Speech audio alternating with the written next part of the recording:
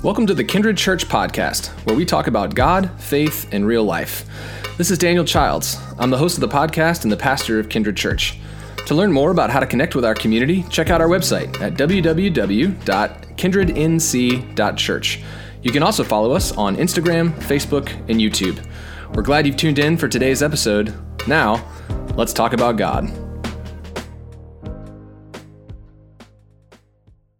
Well, my wife and I are coming up on our 10th wedding anniversary. We'll celebrate that at the end of next month. And as we get closer to that milestone, I've been thinking back some to our wedding day. We had a great wedding and it was a beautiful day and we were surrounded by friends and family. It was everything that we hoped that it would be. But I remember after the service, I started feeling kind of hungry. We had a morning wedding. We got married at 11 a.m. So when the service was over, it was about lunchtime. And I hadn't eaten much breakfast that morning. I was too nervous. And so when the service was over, my stomach started to growl a little bit.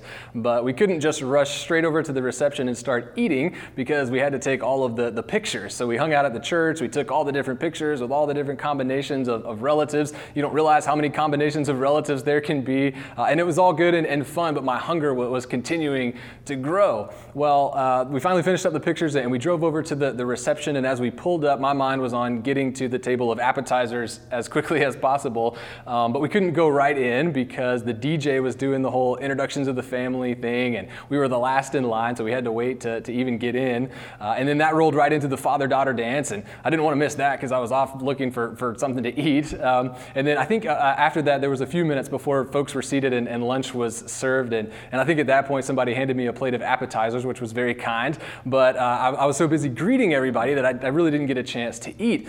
And then finally, it was time for folks to be seated and lunch to be served. And the DJ handed the microphone to the pastor to bless the meal for us. Well, the pastor who did our wedding was Justin Coleman. Many of you know Pastor Justin. He's actually now my boss as senior pastor at University United Methodist.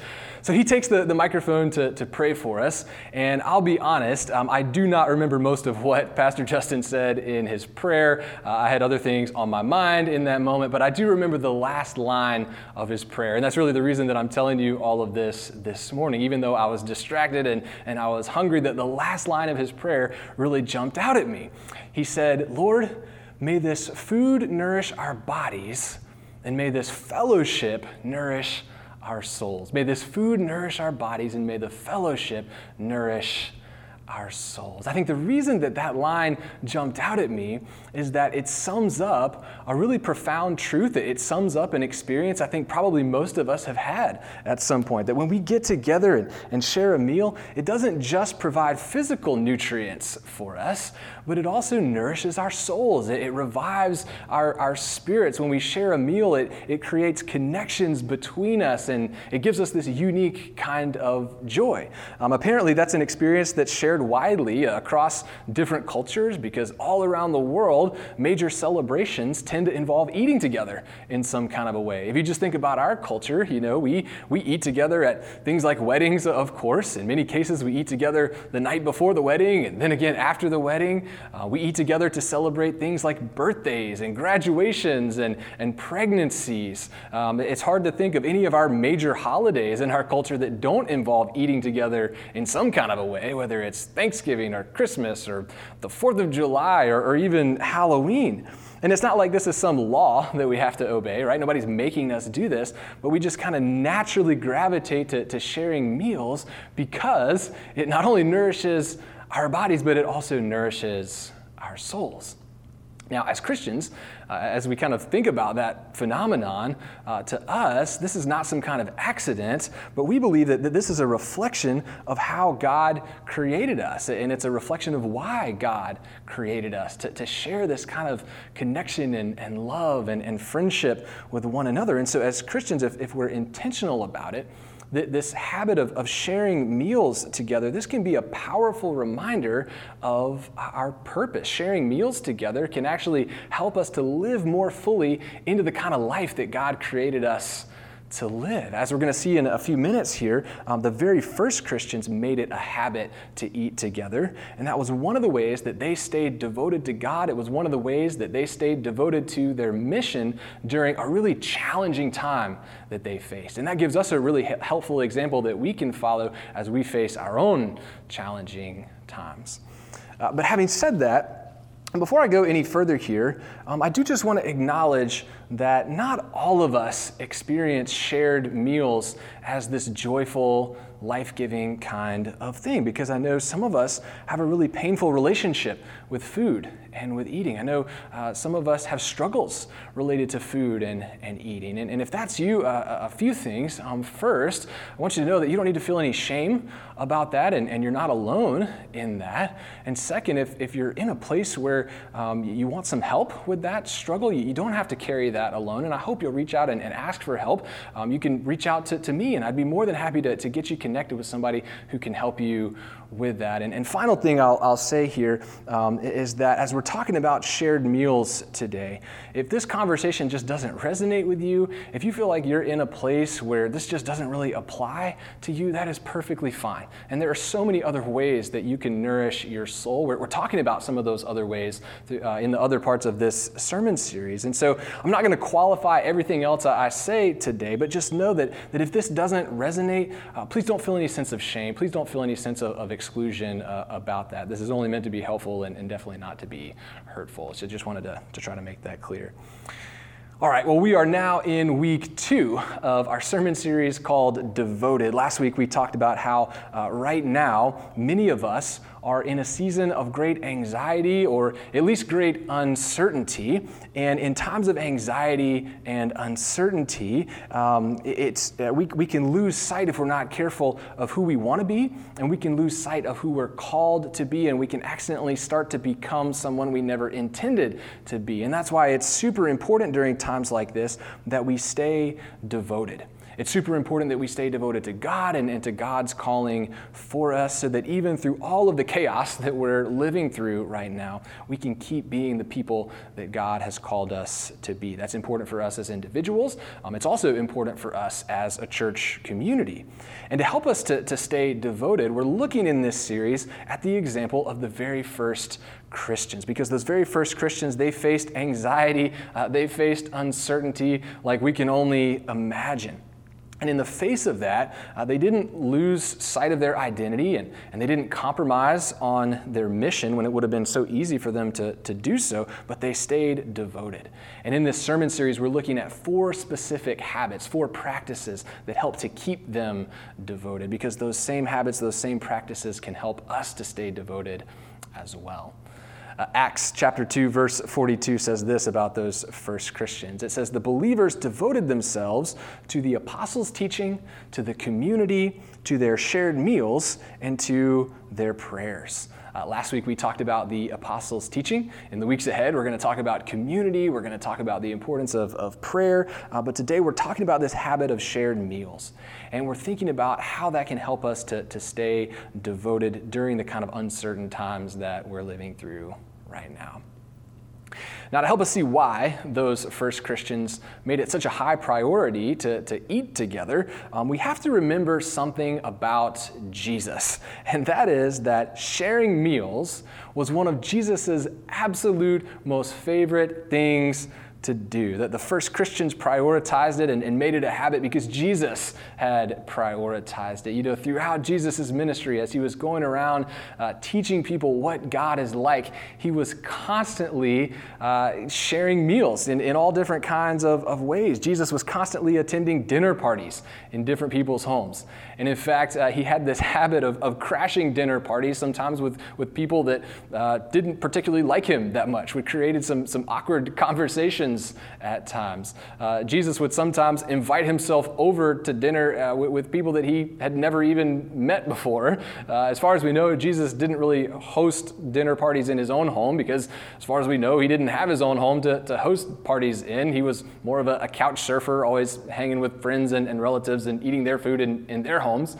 But just think about some of Jesus' miracles. You know, his very first miracle was turning water into wine. And do you remember the context of that? It was at this wedding reception. He was keeping the feast going. He was keeping the banquet going.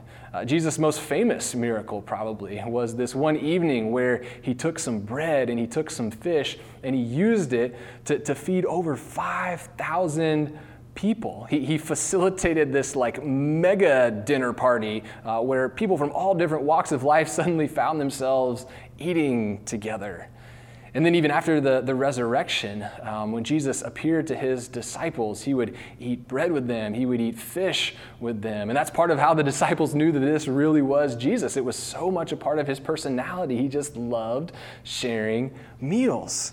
And so, if you think about it, it was really on brand for Jesus when the night before he died, when he just had this precious few hours left, when he had these final things that he wanted to recap with the disciples and make sure that they remembered. What did Jesus do?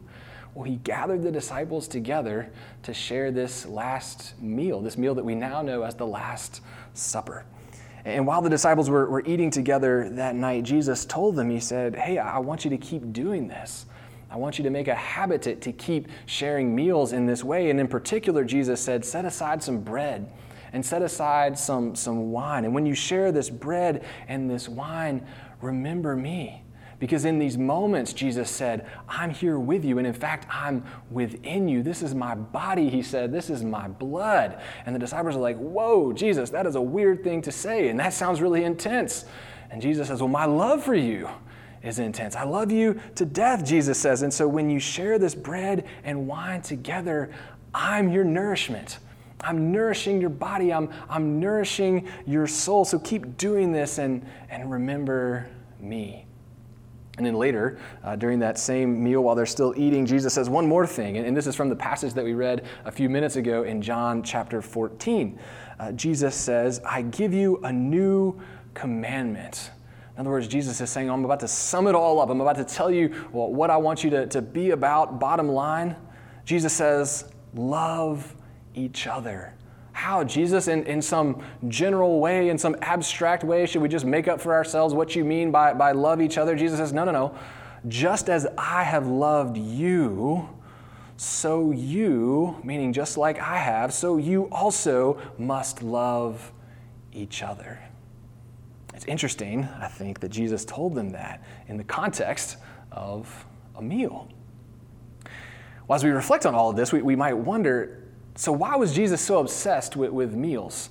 You know, as he was teaching people how to love as God loves, why did he make meals one of his primary teaching tools? Well, to answer that, just think about what typically happens when we get together to eat together. Several things usually happen, Often when we're sharing a meal with other people, it forces us to slow down and to be intentional. Shared meals don't usually happen spontaneously. I mean, they can, but usually there's some degree of planning involved or scheduling or preparation. Usually not everybody shows up to the meal at the exact same time. So there's patience involved, there's some waiting involved, and all of that forces us to kind of pay more attention to each other than we probably otherwise would. So that by the time we sit across the table from each other, we're more open, we're more attentive, we're more ready to learn from each other and about each other. And all of that is what helps to create that sense of connection and love and friendship that we so often experience around the table. And it's that same kind of love and friendship and connection that Jesus calls us to cultivate in all areas of our lives. And so in that way, eating together can be this kind of embodied reminder for us of our purpose in this life, that we were created to cultivate these kind of bonds with each other. And not only that, but we're called to keep expanding that fellowship, that kinship, until everybody's got a place at the table. One of the most common images in the Bible, Old Testament, New Testament, one of the most common images of the kingdom of God, one of the most common metaphors for what it's going to look like when all of heaven and all of earth are finally as God has always intended. It's the image of this gigantic feast, this massive banquet where everybody's got a place at the table and everybody is eating together. That's God's good future for us. And our mission as Christians is to keep embodying that future as best we can in the here and now, to keep working for that future as best we can in the here and now until that future becomes the reality for us. And all of this is why Jesus is so obsessed with sharing meals. It's also why those first Christians, when they faced so much uncertainty, when they faced so much anxiety. They were facing hatred, they were facing violence, they were facing persecution, so many challenges that could have completely derailed their mission. And in the face of all of that, one of the few things that they chose to make a priority was eating together. And that became a habit that kept them devoted to God and kept them devoted to their mission. Acts chapter 2, verse 46 says this. It says, every day they is the early church, those first Christians, every day they met together in the temple and they ate in their homes. They shared food with gladness and with simplicity.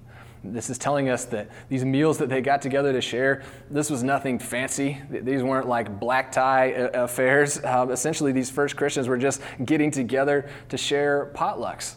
And then after the potluck meal was over, they would do what Jesus had told them to do. They'd take some bread, and they'd take some wine, and they would pray together, and they would remember that Jesus had given his own body. Jesus had given his blood in order to conquer the sin and the evil and the death in this world, that Jesus had already defeated all of those forces that stood against them, the obstacles in their way, the challenges that they faced. Jesus had already overcome all of that. And so as they remembered that, they would ask Jesus to send the Holy Spirit once again to come and rest on them, to come and rest on the bread and on the wine, to keep nourishing their bodies, to keep nourishing their souls so that they could continue to love others in the world the way that Jesus had first loved them, that would continue to be their focus even as they face so much anxiety and so much uncertainty. The potlucks, the bread, the wine that they shared, all of that helped them to stay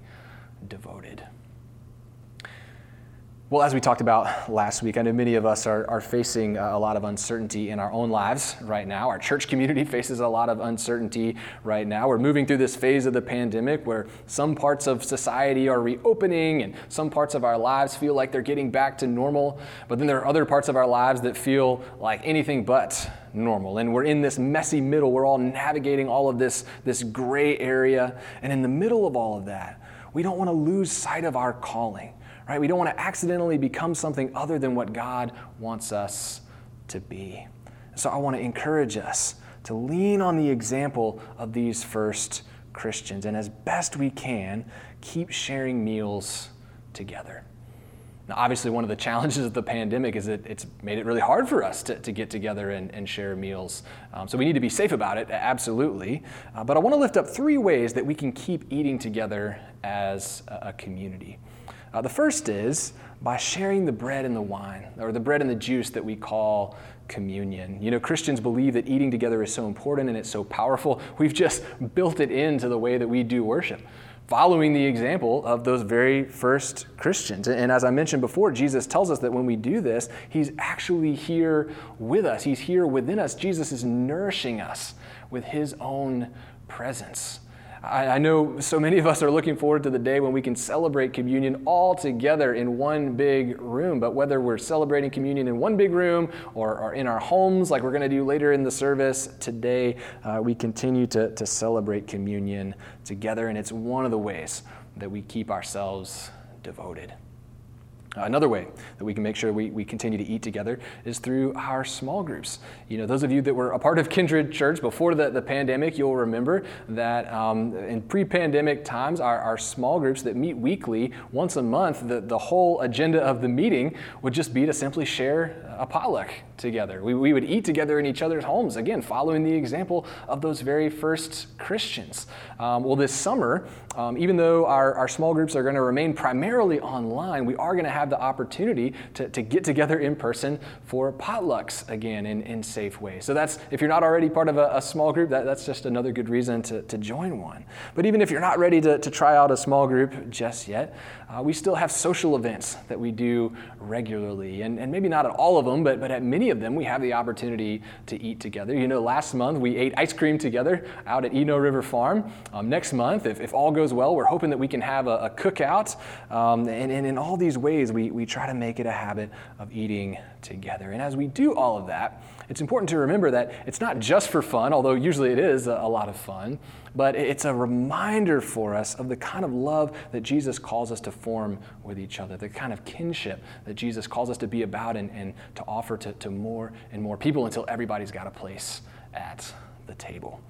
So if we make that a habit, if we can let those shared meals remind us of our purpose and our calling, that's a powerful way that we can stay devoted during all of this uncertainty that we're facing in this season. And even though we're not exactly sure what these next few months are going to hold for us, if we can stay devoted, then we can continue to be the friends that God's calling us to be. We can continue to be the neighbors God's calling us to be. We can continue to be the parents and the siblings that God is calling us to be. And together we can continue to be the church that God is calling us to be. In the name of the Father, and the Son, and the Holy Spirit. Amen.